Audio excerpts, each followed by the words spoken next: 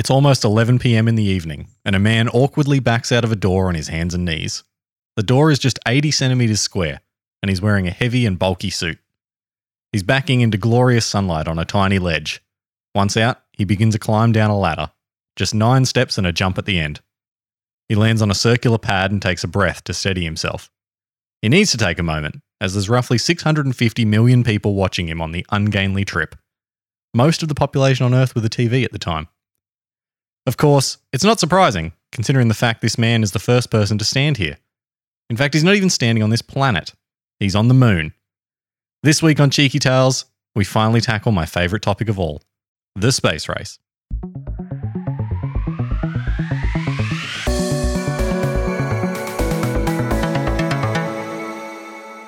Welcome back, boys. My favourite topic is space! Woo! Going to space again. I was trying to think earlier in the week. We've done space before. Yeah. That's right. I did Halley's You did Comet. Halley's Comet. Halley's Comet. You know what? Halley's Comet. Screw Okay. you. But yes, it's Halley's I Comet. only just remembered what the topic was. I'm like, we've been to space and I did it. I couldn't remember what it is.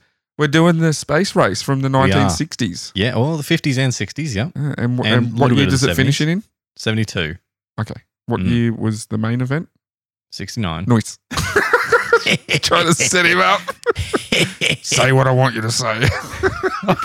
I don't think I once put a nice in the script, but it's probably there. Cool. So we're doing space race. We are doing the space race. The trip to the moon. That's right. My favorite story of all time. I absolutely love the space race. So where are we going to fall? Like discussing it, is it going to be it actually happened, or are you going to tell me they did it in a basement somewhere? If you insult me sorry. like that once more, this will become a one-person podcast. Okay, so you believe they actually went there? I don't believe, I know. Okay, yeah, no, I also. There is evidence that they went there. Yeah. I don't tackle any of that nonsense. In fact, there's a bit of this script where I rip on that for a sec. I'm on the side of Yes. they went there. There is way more evidence that they went there and no evidence that they didn't. Yeah, I'm very excited to do this one. Cool. Yeah, so And expect this to be dry. oh really? John, you're gonna have to put all comedy into this script. Okay, all right. Just let me Warm up. get the knuckles ready and crack up. So the reason we're doing this episode now. Okay, why are we doing this episode, boy? What's going on in the world? Well, as of 2 hours before this episode comes out, NASA are meant to be launching their next series of missions to the moon called Artemis. Cool. So Pretty exciting, actually. yes. It sounded Yeah. sarcastic when I just went cool. No, it's actually pretty exciting. I'm not as excited as you, Yeah. but I'm pretty into it. It's, I am very excited. I will be finishing editing this script tomorrow night. as it's on taking off. Monday night. That's and cool. Then I'll be coming out to watch on YouTube as it launches. The Artemis mission's going back to the moon. First one is just like a flyby, test all the equipment, no people on board. But it's going to be the first rocket to dethrone the Saturn V for power. All right, yep. Yeah. Saturn V heavily featured in this story in part 2. I'm By surprised the way, it's a 2-part episode. surprised you don't have your model out just to... That thing is sacred. Okay. I did consider bringing out Mhm. the little piece, but we'll get to that. Oh, I don't have to bring it up. We're going to... Oh, I'll be talking about it. Okay. It gets a mention. Cool. Mm. I'll just let you do that then. I won't bring it up at all. All right. Well, I will get started. And like I said, I love this story. So I've tried to cut it down as much as possible, but it is a 6,000 word script across 2 episodes. All right, boy. Ignite and launch. Let's go. Ignition sequence start. I don't actually know what ignition sequence start. Ignite. We have liftoff. Yes. Please go. Yeah. At 32 minutes past the hour. That was meant to be my pun for you to start. Yeah, I got that. Okay. Yeah, but you Jeez. effed it up. Oh, That's how- come on. Is that how serious you're going to be? Maybe. Let's see. So I have titled the first section of this On the Starting Blocks because it's a race. Get it? Mm-hmm. Yeah. It's puns in my script. Okay. I was That's trying the end of the humor. I was trying to think of another one. One Even- small step for man, one giant leap for podcast kind. Let's go. Thank you. Thank you for getting that right. Did I get it right? Mm. Okay. I know it gets misquoted quite often, doesn't it? So I cover it later. Okay. All right. Sorry. Yeah, that's in part 2. All But right. yes, it does get misquoted, but you said it right as it sounds. Okay. Cool. Mm. Even though it's been 53 years since Neil Armstrong took those tentative steps down the ladder, most people today would know what this mission was. It was man's first attempt to land on the moon. What most people don't know is the incredible story of how Neil and Buzz Aldrin got to the Sea of Tranquility, and the years of work, problems, heartbreak, and eventually triumph that went into that moment. In recent years, there's been an increase in conspiracy nuts claiming that this adventure never happened. I told you. First shot's fired. Dunk! Hang on. How many minutes in are we? We're like 1 minute into actual recording. Yeah. Aaron's fired his first shots. Cop that, you conspiracy nuts. We went to the moon. We did. There's been an increase in conspiracy nuts claiming this adventure never happened. You just have to say it again, do you? Yes. And that it was all a fabrication to humiliate the Soviets and dupe the people of Earth. I'm not going to dignify those half-baked ideas Still going. with debate, though I might in another podcast one day. But what I will do is give context to the event. All right, next year, the 1 year anniversary of this episode, It's my dunk cast. we'll do the conspiracy on why All it was right. faked. Cool. I hope it's not your episode. Oh, Neil, it's your episode now. What you could do is tell me the conspiracies and I you debunk just- them. All right, fair Yeah. enough. All right, there you go. Look, that's a 1 year teaser for Yeah. everyone out there listening. That's 100% guarantee. 365-day teaser. Wait, next year a leap year? What I will do, though, is give context to this event, as I think that these days it's very difficult for people to grasp that this wasn't just one mission over the course of 2 weeks, but it was actually the culmination of almost 2 decades of work by 350,000 people and the realization of a dream of a dead man.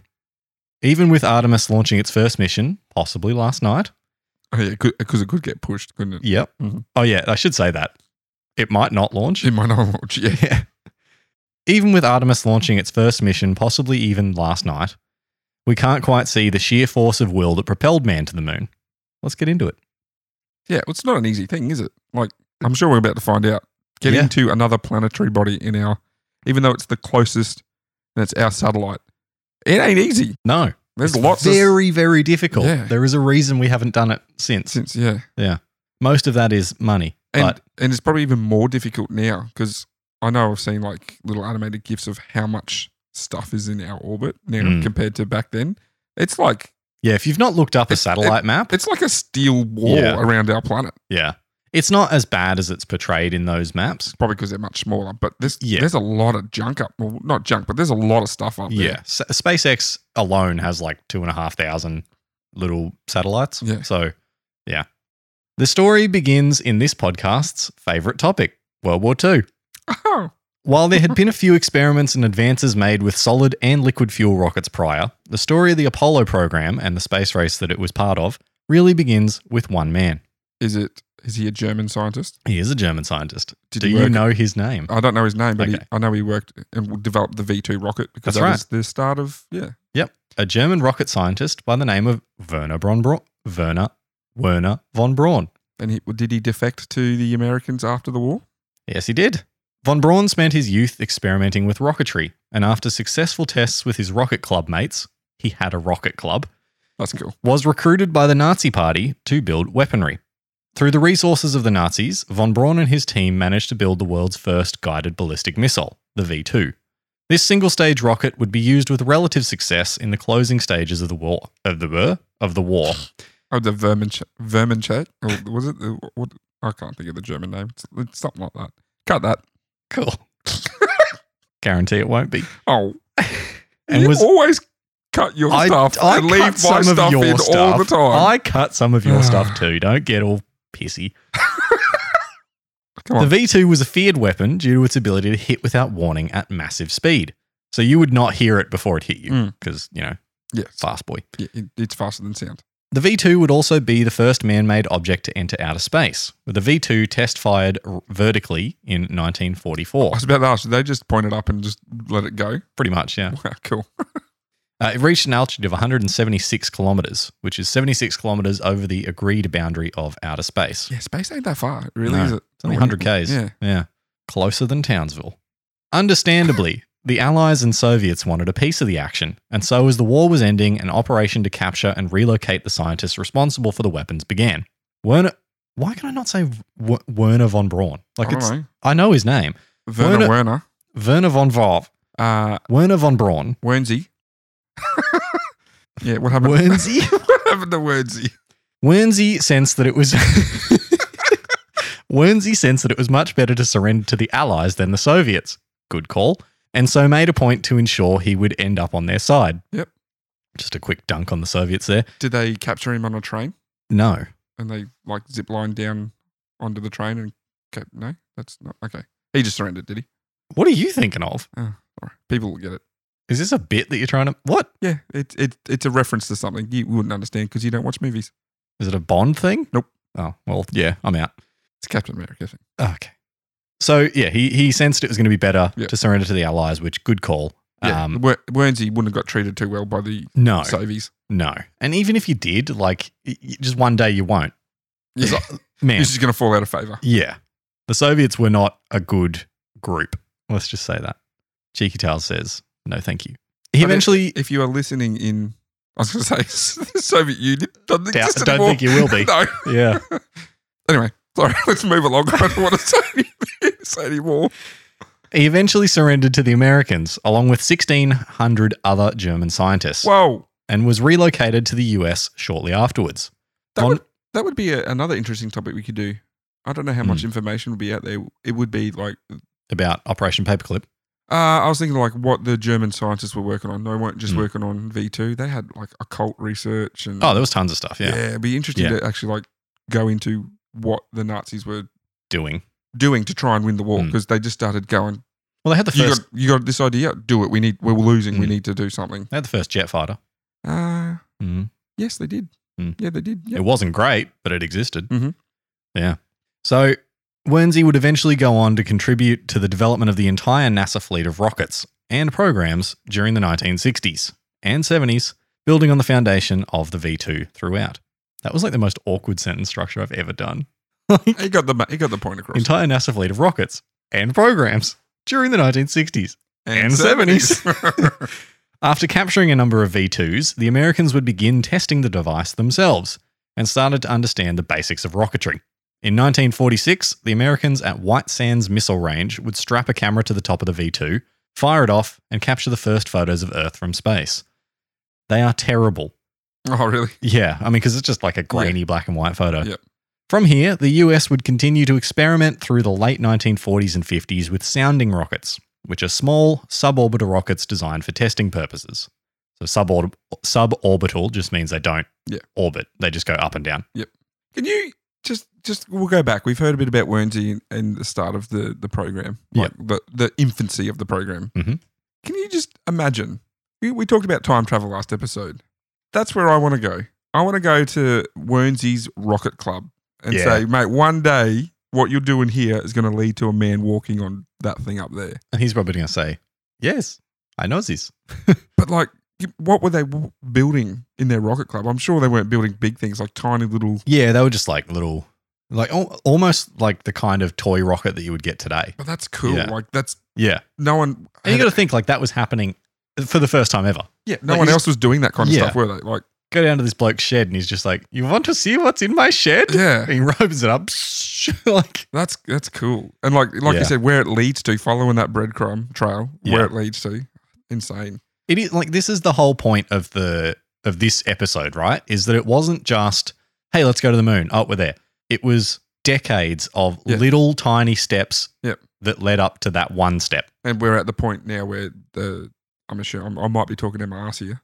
The rocket they just launched or will launch, that's going to go up and come back down to be reused. And we're now at a stage where we're reusing rockets. No. Oh, it's not. Reusing rockets is a very new thing. Yeah, but is that what's going to happen with the Artemis? Are they using those? No. Artemis is completely single use. Okay. Yeah. But still, so SpaceX do that. Yeah, SpaceX reuse all their rockets. Yeah, we're at a point now where SpaceX is launching stuff into space and reusing those rockets like more than 10 times. Yeah, that's crazy in itself. The coolest thing is seeing like they show shots of those rockets, like, you know, here's at its first launch, second launch, third launch, and you can see it just getting progressively more ragged. Oh, really? Like, yeah, because it's getting all, like, they don't totally repaint it. Yeah. So it looks kind of shit because it's all burnt up from re-entry. It's cool. It is cool. Yeah. And then you see like what they're doing with, like the Starship program. Mhm. Like, that's cool. Yeah. Yeah. We're so much further along than where we were, but we're not as far as where we were. It's a weird, like, yeah. Anyway, I could talk about this for hours. So these suborbital rockets, they would be making sure they understood rocketry and spaceflight, testing concepts such as staging. A basic rocket, like the V2, is a single stage. It fires, and once it's out of fuel, that's it. With a staged rocket, you basically have multiple rockets stacked on top of one another. So you've got the lower stages being jettisoned as they run out of fuel, less weight, next stage has to push less. This makes it much more economical to get to orbit. The Saturn V, which launched the Apollo spacecraft, was a 3-stage rocket, with 2 stages to get to space and a 3rd stage to get to orbit and then yeet the crew towards the moon. While Wernsey began his time in America, experimenting further with rocketry. Lucky he didn't surrender to the Aussies. He's gone down in history as Wernsey. Wernsey! Suckers, Wernsey! Can you use space to make my beer cold? I'd like that. Space beer. Yeah. Trademark Cheeky Tales. Cheeky Boys. Cheeky, whatever we are. Space beer. Copyright trademark 2022. While Wernsey began his time in America, experimenting further with rocketry, America began its testing program. There was also a bit of a world event taking place, this little thing called the Cold War. You might have heard of it, with America and the Soviets in a massive pissing contest to expand their influence and impress the smaller nations You of said the the world. humour was stopping. Get dunked. I mean, it's an apt way to describe it. Yeah, because that's basically, like, the reason it was a Cold War is because it never became A war. a war. Yeah. Because it was just the whole time they're It was just trying all to build outdo up. each other. It was all build up to a war without actual Yeah, and firing getting anything or like little countries to fight each other so that they could be involved. And yeah, during this period, that being the Cold War, there was also a global agreement called the International Geophysical Year, or IGGY, which was an agreement between 67 countries to complete collaborative scientific exploration, including multinational research stations in Antarctica, along with various studies throughout the world on the Earth and atmosphere during 1957 and 1958. It was actually the geophysical 18 months, but yeah. It rolls off the tongue easier. Yeah. It was a collab. Basically, they wanted a whole bunch of countries to get together and just do stuff together. And the idea of that was to encourage scientific exchange because the East and West had not really been sharing much. So they're like, hey, maybe we should be scientists and share. Yep. But of course, it became a tool for both the Americans and Soviets to show their power. The Americans would first announce their intention to launch an artificial satellite into orbit during the IGGY in 1955, with the Soviets announcing their intention to do the same 4 days later. And this is where the space race begins. So that's the race to space. And quite literally the race to space. Yep. Yeah, so that's where it all begins. Just So instead of shooting at each other, they just went, well, it's going to be whoever gets to the whoever gets to space first. Let's huck a rock up there. Yep. America, being America, would assume that they had this thing in the bag from the very beginning. They would be using the Vanguard project, run by the Naval Research Laboratory, and would be based on the sounding rocket program they already had underway. The first 2 launches of the Vanguard project were suborbital, meaning they didn't get into a full orbit, but went up and down, as I said before. Then, out of absolutely nowhere, and I mean out of nowhere, nobody knew the Soviets were at this point, the Soviets launched a little sphere called Sputnik on 4th of October, 1957. Now, is that the correct pronunciation? Sputnik. Or is it Sputnik? It's Sputnik. Okay. Doesn't really matter. This is your area of expertise. Sorry. I call it Sputnik. It's a little silver ball with a bunch of antennas on it, isn't it? That's pretty much it. Yep. Yeah. It is that's exactly what you said. It is a sphere with 4 antennas hanging off the back of it. So, like, imagine it being thrown through the air. They're, like, hanging off the back. How big? Like the size of a soccer ball or? A little bit bigger, I think. Beach, like a blow-up beach ball type of thing? Yeah, about that. Yeah. It was specifically designed to be as reflective as possible so that the Americans could see it as it flew over. Very cool. It surprises me that they shocked the Americans in the world how, with this. Yeah. Because they had rockets in World War II. They had truck-launched rocket. Like, they would just, like, dumb fire, like, shoot them off and then drop down. But they were using rockets then. Like, yeah. It's not like they were completely, this thing, explodes at the back and it's a long tube. Like, they had previous technology. So the government kind of knew. Like, they had an idea that the Soviets were doing well, but they didn't expect them to beat them. Yeah. And you got to think like the American public as well. They're like, yeah, America number one. And then all of a sudden they're like, what's that thing moving in the sky at night? Yeah. Oh, that would be. And then that would be trippy because, like, you go out on a dark night. If you go away from the city and look up, you'll see them all. You stand there for long enough, you'll see the stuff moving across the sky. That wasn't a thing. Like this is 70 years ago, and that wasn't a thing. You would have had one. So people would have thought like, oh, it must be a shooting star. Yeah. But then people with ham radios started getting the beeping from it. So it had a radio that was designed to just broadcast beeps all the time. So it was literally designed just to go up and be like F you to the Americans. Yeah. That's what no other purpose. That was it. Okay.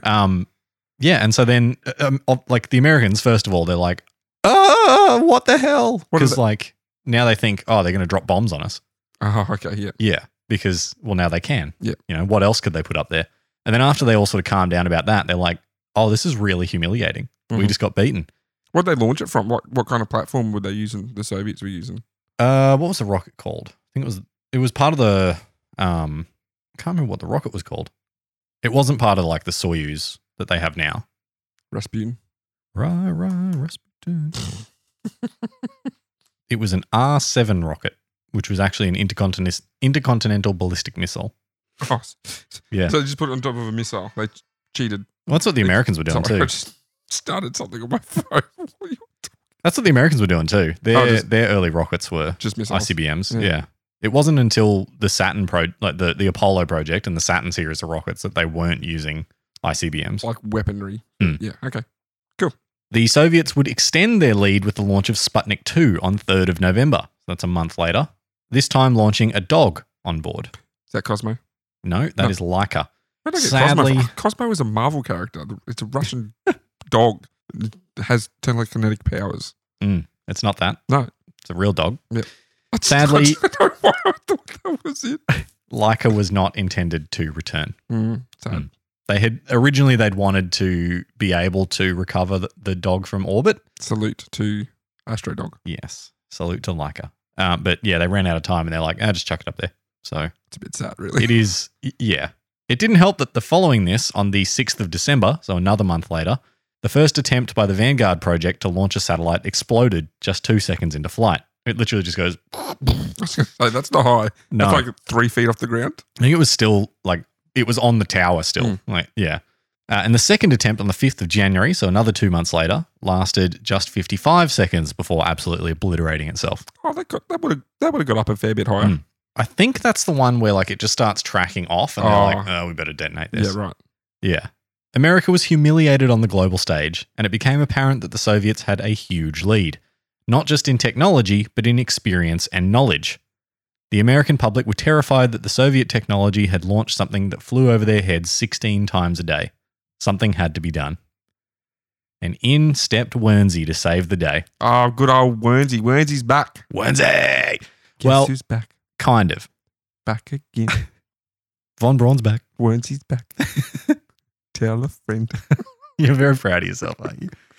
Not really. I just changed Wernsey to... Good job, Weird Al. Anyway. You know Weird Al's got a movie coming out? I know. And it's like Daniel Radcliffe plays Weird Al? Yeah. I want to see that. That looks great. Sounds awesome. Yeah. So that's the movie you want to see? Yeah. I like obscure French films. Okay, fair enough. It's not obscure or French. That's weird. That was the joke. Okay. Wernsey had been working with the Army on the Explorers program, which had been building on the foundation of the V2 he had developed. Yep. Explorers program, V2. Yep. I'm listening still. Originally, the Army had been ready to launch in 1956, so that would have been a year before Sputnik. Mm-hmm. However, they had their project shelved in favour of the Navy's Vanguard project. Von Braun pleaded with then-President Eisenhower to give him the funding and opportunity to attempt a launch, promising to get something into orbit. Eisenhower would agree, and on 1st of February 1958, Explorer 1 would launch and get America their first satellite. With both countries now taken to the skies with their respective programs, things were starting to heat up, but America had a lot to do if they wanted to catch up. So, yeah, Von Braun gets the first thing up there, but at this point, the Americans are beaten 40-1 on weight in space. Yeah, okay. So they're still well behind. Yep.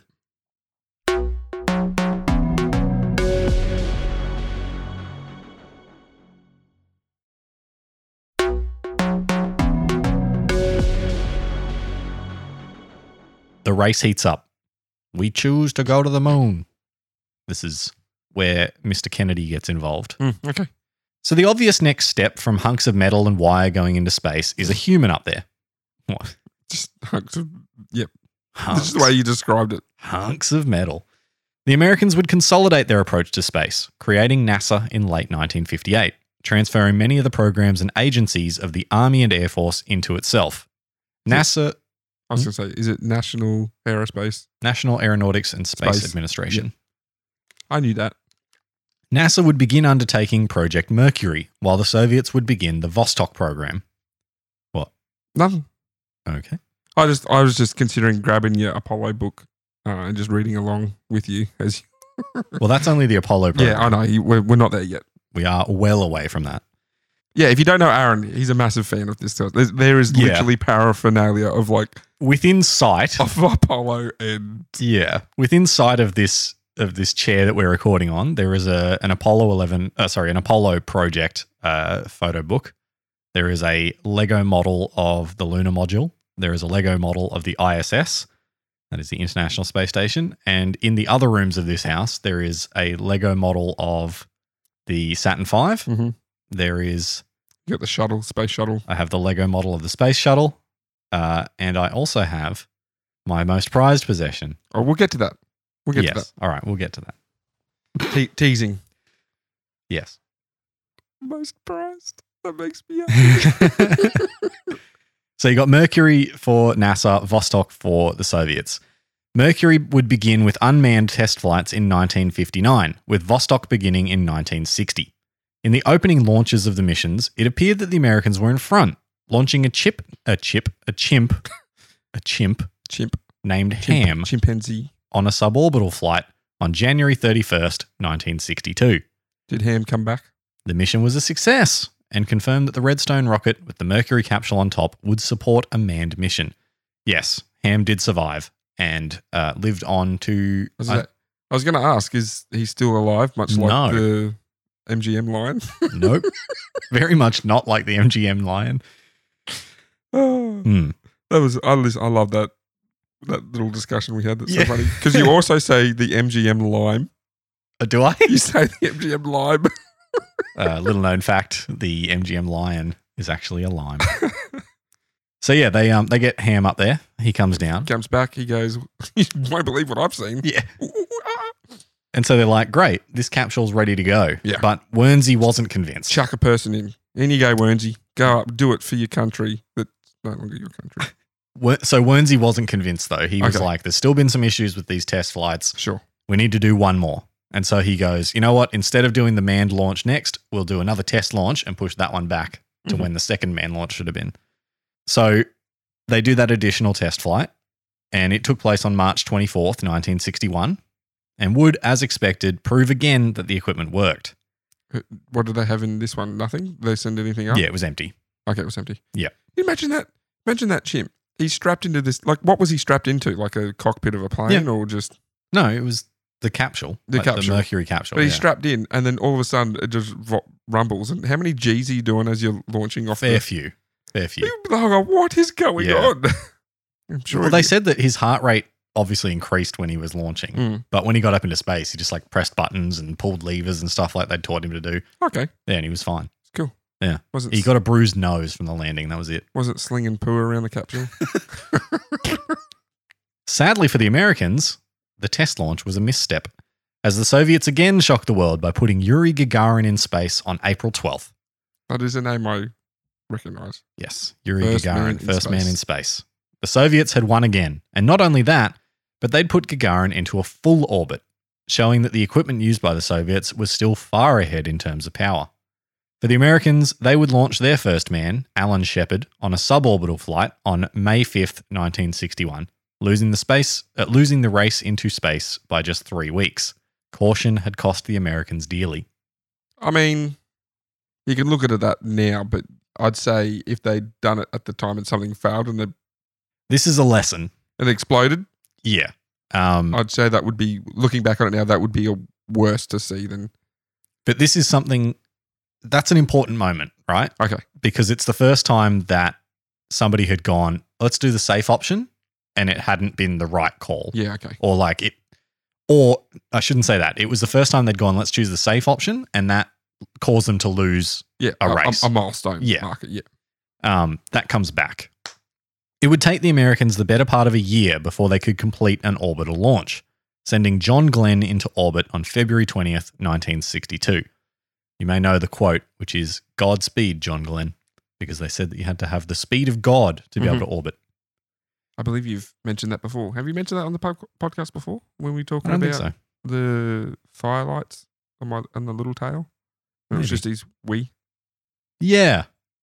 I think you mentioned it then. Yeah. It was him. Yeah, John Glenn. Mm. Yeah. Seeing piss in space. Oh, was that who I was talking about? I think so. I think that was John Glenn. Oh, I think you're right. Yeah, because it was an orbital flight, so it Yeah. would have been the first time they had to eject piss. Yeah. And he didn't know what it was. Mm. It was just his piss catching on fire. Yeah, it was either John Glenn or one of the other Mm. Mercury astronauts. So yeah, they get John Glenn into orbit, and that would take place on the new Atlas rocket, which is still in use today in upgraded forms. Yeah, right. Yeah, I think it's the Atlas, the fifth version of the Atlas Mm-hmm. gets used. This new rocket would catch the Americans up to the Soviets in terms of launch power, but they were still struggling to catch up. Project Mercury would eventually finish up on May 15th, 1963, with the flight of Gordo Cooper, which lasted 1 day and 10 hours. Can't give Gordo a nickname. He's already got one for the first Gordo name. was the nickname. Oh, He was okay. Gordon. Yeah, all right. All right, Gordo. But that was still shorter than the record set by the Soviets of 4 days and 23 hours. Despite this, Orbiting. there was a sense that the Americans were on their way.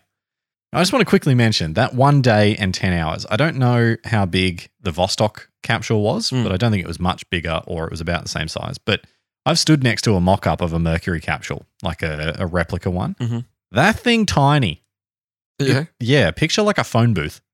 And he spent a day and a half Yeah. in that before. Yeah. Jeez. It might not even be the size of a phone booth. Like, it's small. It's basically a chair with like a little bit of room. Is that just the inside or is that including the outside? So like the insulation? That's the inside. So the outside's a little bit bigger. Yeah, but like they're not big. Mm. They're not big by any stretch. I was shocked by how small they were. Yeah, right. Yeah. Very tiny. Heading into the next round of missions, President John F. Kennedy, JFK, had realized the power of the space race to showcase the technological prowess of the US, and so had convinced Congress to set the goal of landing a man on the moon within the decade. So just Good job. think, by the time he's doing this, they've only had like a few hours in space. Yeah, like a day at most. Yeah. This is like 1961, I think this was happening. This had been a task on its own, with von Braun largely influential in helping to craft the goal. Kennedy had managed to get the US Congress to agree to spending $28 billion, that is $280 billion today, which at its peak, so the peak of their spending in 1966, was 5% of all US spending. Wow. The US military in the same time was 8.5% of spending. So that should give you an idea of how much they were throwing at NASA. Yeah. So this is the key reason And why what was we've not NASA been doing? Jerking off dolphins. Oh yeah, that was at this time, wasn't it? Yeah, that's why I was putting that together in my head during the Dolphin House episode. I was like, "Come on, man." Yeah, There's a throwback. Go listen to Dolphin House episode. yep. But yeah, that's. Can't believe they did that still.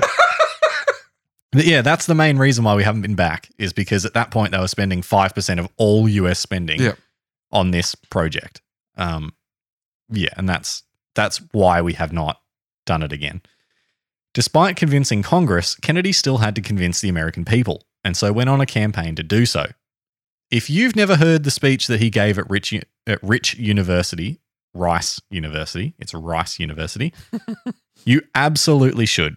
And you probably know at least a couple of quotes from it. I said, I probably if I was to hear it, I probably know. Well, you probably know the line that I'm going to quote. Sure. It captures the feeling of the time perfectly and gives us one of the greatest sound bites of the entire space race, which is, and I'm going to do the Kennedy voice because it's very fun to do. We choose to go to the moon in this decade and do the other things, not because they are easy, but because they are hard. There you go. It's not great, but it was better when I was practicing in the shower yesterday. No, well done. Well done. I felt like I was there. I felt like I jumped in my time machine and I travelled back to Rice University to watch Kennedy give his speech. The two key parts are decade and hard. He says hard. Okay. Very nice. Sure. This speech, along with the rest of his campaign, worked well, and the American public were on board in greater numbers than they had ever been before. Now it was on to Gemini.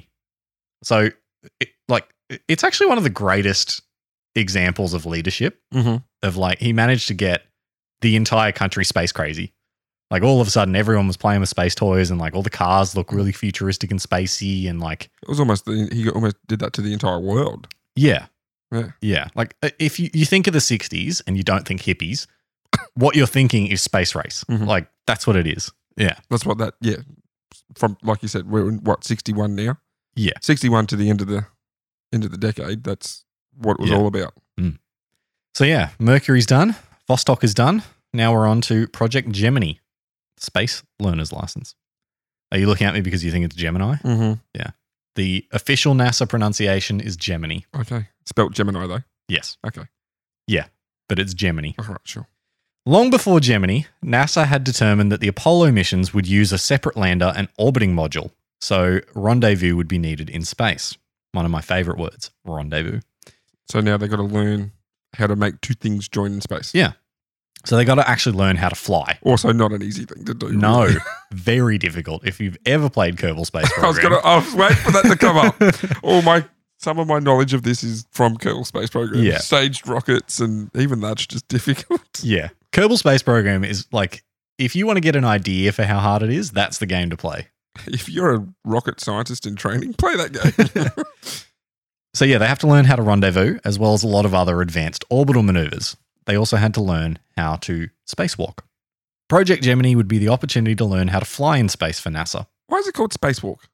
Because the spacewalk is when they leave the craft, Yeah. usually tethered, and go out and do something, come Yeah. back in. Why isn't it called space swim? Because you're not walking. It's more of a. Well, they teach them how to spacewalk in pools.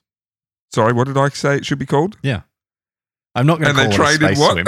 Yeah. I reckon it should be called a space swim. All right. Well, you get a letter off to NASA. Or I will. I will. You get me an official Cheeky Tales letterhead. I'm sending it to NASA.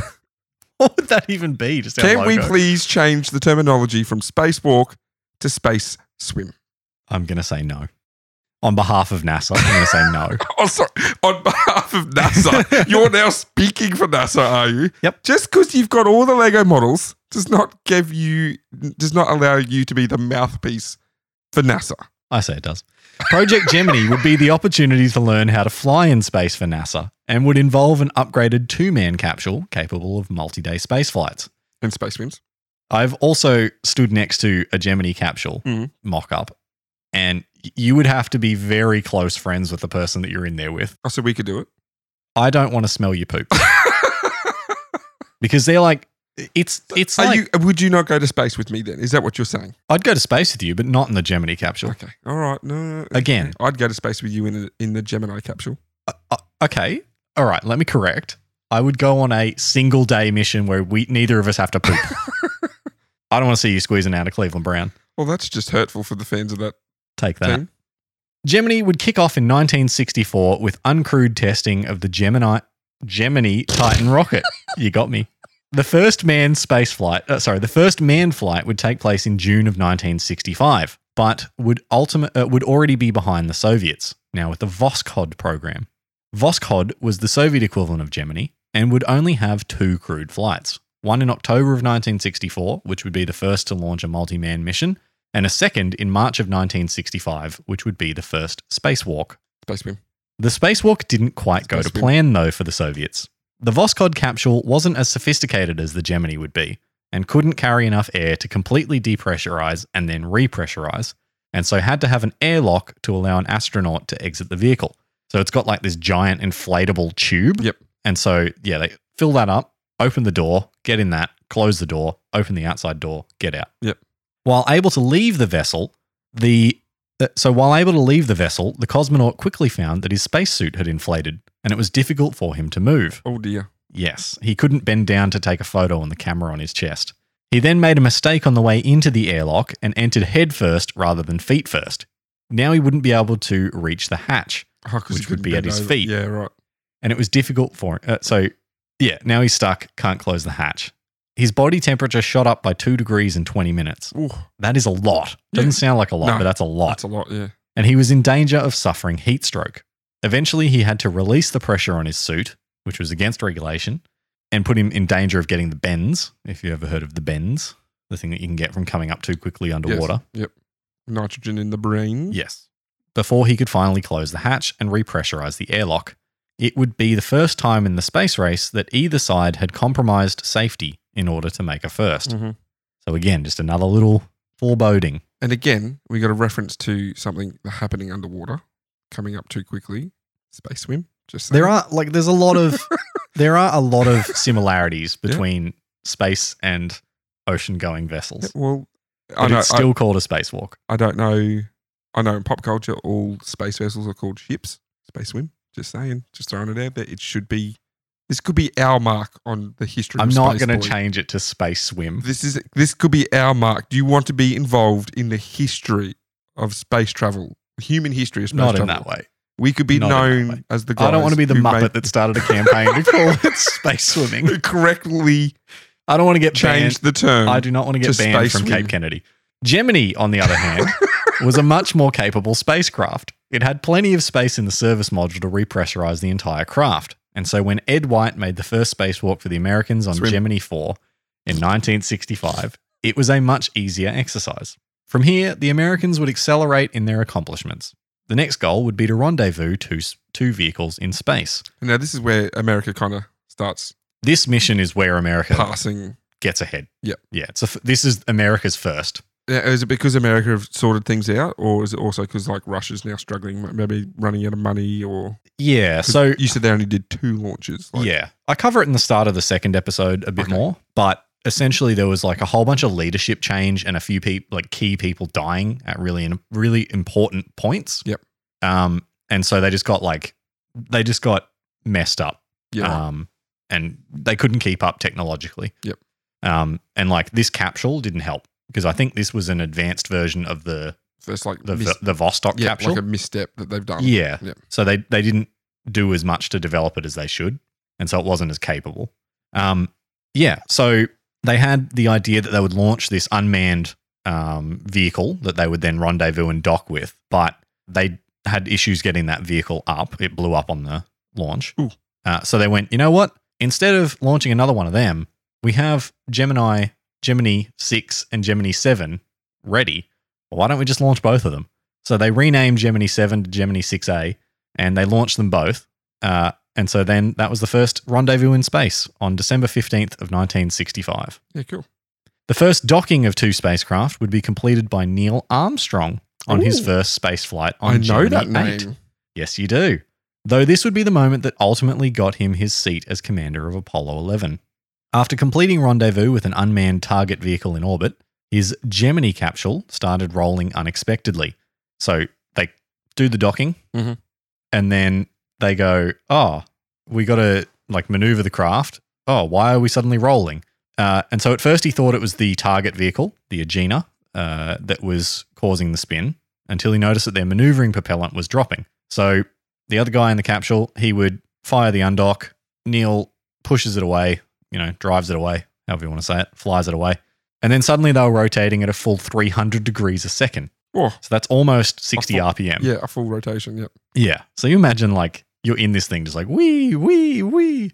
And it's getting faster as it goes too.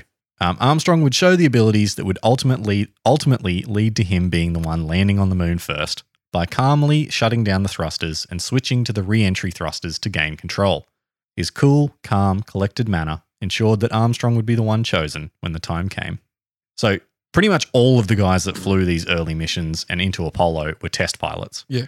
And they say, Well, test pilots are crazy sons of bitches. yeah, well, they say emotion kills test pilots Mhm. because if you panic, you lose all sense of what you're doing and you're gone. But Armstrong here goes, all right, I'm in this very dangerous situation. Here's what we do. And just calmly ticks everything off, does all the things, gets it calmed down. And so, yeah, eventually they're like, Well, you say test pilot. A test pilot was someone who takes a plane that's never been flown before and flies it. Yeah. Like that's and that's what they're doing here, but in space. some big cojones. Yeah. Big nuts. That's some balls of steel. Quick side note. I was at this fight last night. What? Where Where's this story going? I was at this. You saw someone's big nuts? No. I was at this fight night last night, Muay Thai fight. A guy that I know fights, right? And we're watching these other fights that are going on. And there's this like title. There's a title fight, like Australian title fight for like, I don't know, 14-year-olds or something, 12-year-olds or something. Mm-hmm. One of the kids, 12-year-olds. you know how they're like, oh, you know, here's first name, nickname, last name. Yep. Ooh. The kid's nickname was Big Nuts. So like, here comes, let's go, like, James Big Nut Smith. yeah. So this kid comes out with a skullet, red skullet. And I was like, that's a kid that calls himself Big Nuts. Yeah, fair enough. Yeah, pretty funny. Anyway, that's how that lines up. So, more missions would follow Gemini 8 to round out Gemini, with the other notable event being the 5-hour spacewalk of one Buzz Aldrin on the final flight of Gemini 12.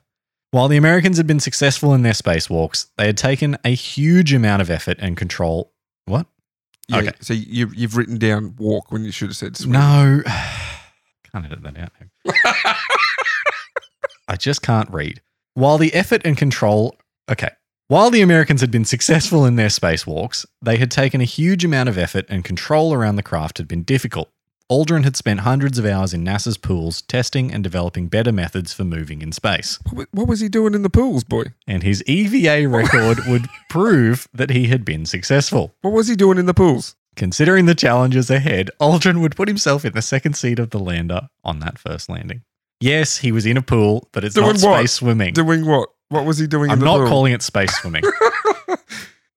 Get on the comments, people, if you think it should be called space swim, and we should send off an official letter. All comments in support of this will be blocked. I have access. I will unblock. It's okay. With the end of Gemini, the stage was set for America to push their advantage all the way to the finish line. The Yanks had finally overtaken the Soviets, who were now languishing, ending the Voskhod program early to try and catch up with their new Soyuz program. Despite the advantage, there was still a lot to come in the space race, and with only 3 years left to achieve President Kennedy's goal, the Americans would face newer, tougher challenges with each launch. Because they didn't know what they didn't know, right? They like, well, Yeah. we're guessing. Yeah, and like Gemini was basically just like, hey, there's all these things we're going to have to do if we want to do Apollo properly. Yep. Let's learn how to do them. And I guess that's why now with Artemis, it seems to happen a bit quicker because they don't have to learn how to dock in space or... Yeah, like it's that incremental learning thing. Yeah. Right? Like the reason they can go now is because they don't have to develop all this stuff. Mm-hmm. They can just reuse some old rocket parts. Yep. Yeah, it's cool. And that's it for this episode. That's it of part 1. Nice. That is the end of part 1. And part 2 starts with Part 2 is where I Apollo? get real nerdy. Apollo. It is Apollo. Yeah, okay. Yeah. It was, I had originally meant that Apollo would be just part of this episode, and then I wrote it, and it was a further 3,000 words. And I went, Oh, I've got to do the whole beginning of it as well. yeah.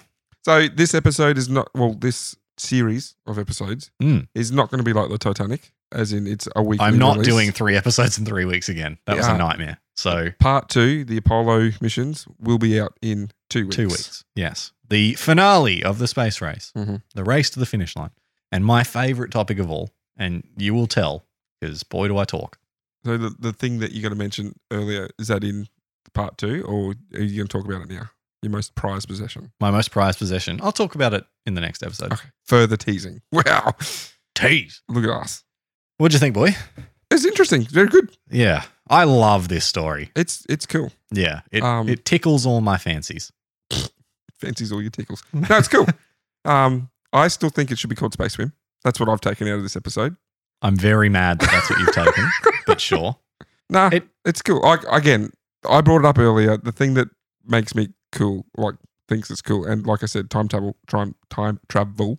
I'd be going back to the little Wernsies Rocket Club. Yeah. And just like that is And you gotta literally think- the beginning of. That was 20 years before Apollo. Yeah. Like 20 years before Mercury, I should say, is Yeah. that they're doing that stuff. That's literally the start of, Yeah. I guess, NASA in a way, but like humans' adventures into space. Like, It's just like the coolest. Like, just imagine going into space, right? oh, And then imagine being one of the first when, like, it wasn't like it is today where people are just like, oh, yeah, space launch. so You know? what about our future? Do you reckon in our lifetime, you and I's lifetime, we'd be able to go to space on something? I know Yeah. they have you Virgin, I think so. but like an actual, Yeah. yeah. You got to look at so I saw a thing the other day that was like the first Wright brothers flight and Apollo 11 were 66 years apart. Like, Yeah, right. that's nothing. That is nothing. Yeah. And so, yeah, I reckon even if I have to bankrupt myself, I'm going to space in my lifetime. Cool. Yeah. It's not going to be like you're going to jump in your spacecraft and just go, woo. I don't think we'll have personal ones. Yeah. That'd be cool. Yeah, that would be cool. Hey, do you want to go hang out on the moon? Yeah, all right. Well, there are plans for a moon base, isn't there? Someone's going to build a moon base. NASA's part of Artemis is meant to be moon base. Moon base, and then they're going to launch further missions into space from moon. Because obviously it's easier to leave the moon than it is to leave our atmosphere. Yeah, the idea is that you would launch from Earth, maybe refuel at an Earth orbiting space station, and then you would launch to the moon, refuel there, and then head off to Mars. Head off to Mars or I suppose wherever. Mars is the next step. I'm just going to say like Titan or something where they believe there could be like the moon that they can land on. But Mars is obviously the next step, isn't it? Yeah. I mean, Mars, that's where Elon wants to go. Mm-hmm. Or isn't there like how many people? Wasn't that a thing a while ago? They were asking for volunteers for like a one-way trip to Mars. Like you're going to go to Mars and you're going to set up there. And that's all. They're not going to do that. They're not going to do that. Those people are not going. I think they want to do testing of like how do you survive in that sort of environment. Just ask Matt Damon. Yeah, but anyway, I love this story. It is cool. I'm glad that I'm finally tackling it. It's an awesome topic. It's like I said, it's cool. It's fun to think of where our future's going to be. This story happens between like. You know what I'm going to do? Yeah, I'm actually going to talk to my dad tonight. Okay, because my dad was 28. Yeah, when Apollo 11 launched. Yep, my dad was 9. So I'm sure my dad remembers it. Oh yeah, and I'm going to be like, "What was it like?" And that's going to be my homework for the next episode. I'm going to come back and. He would have been one of the people sitting on a TV watching it. Yeah. Do you want me to ask if he wants to come in for a little guest spot? If he wants to talk about what it was like watching it in real life. That'd be really nice. We could do that as like a supplemental episode. Yeah. I'll do that. I'm going to do that tonight. If he's keen. He might not be keen. Piece of trivia. Did you know that it was Australia that broadcast that? Yes, because we have giant satellites.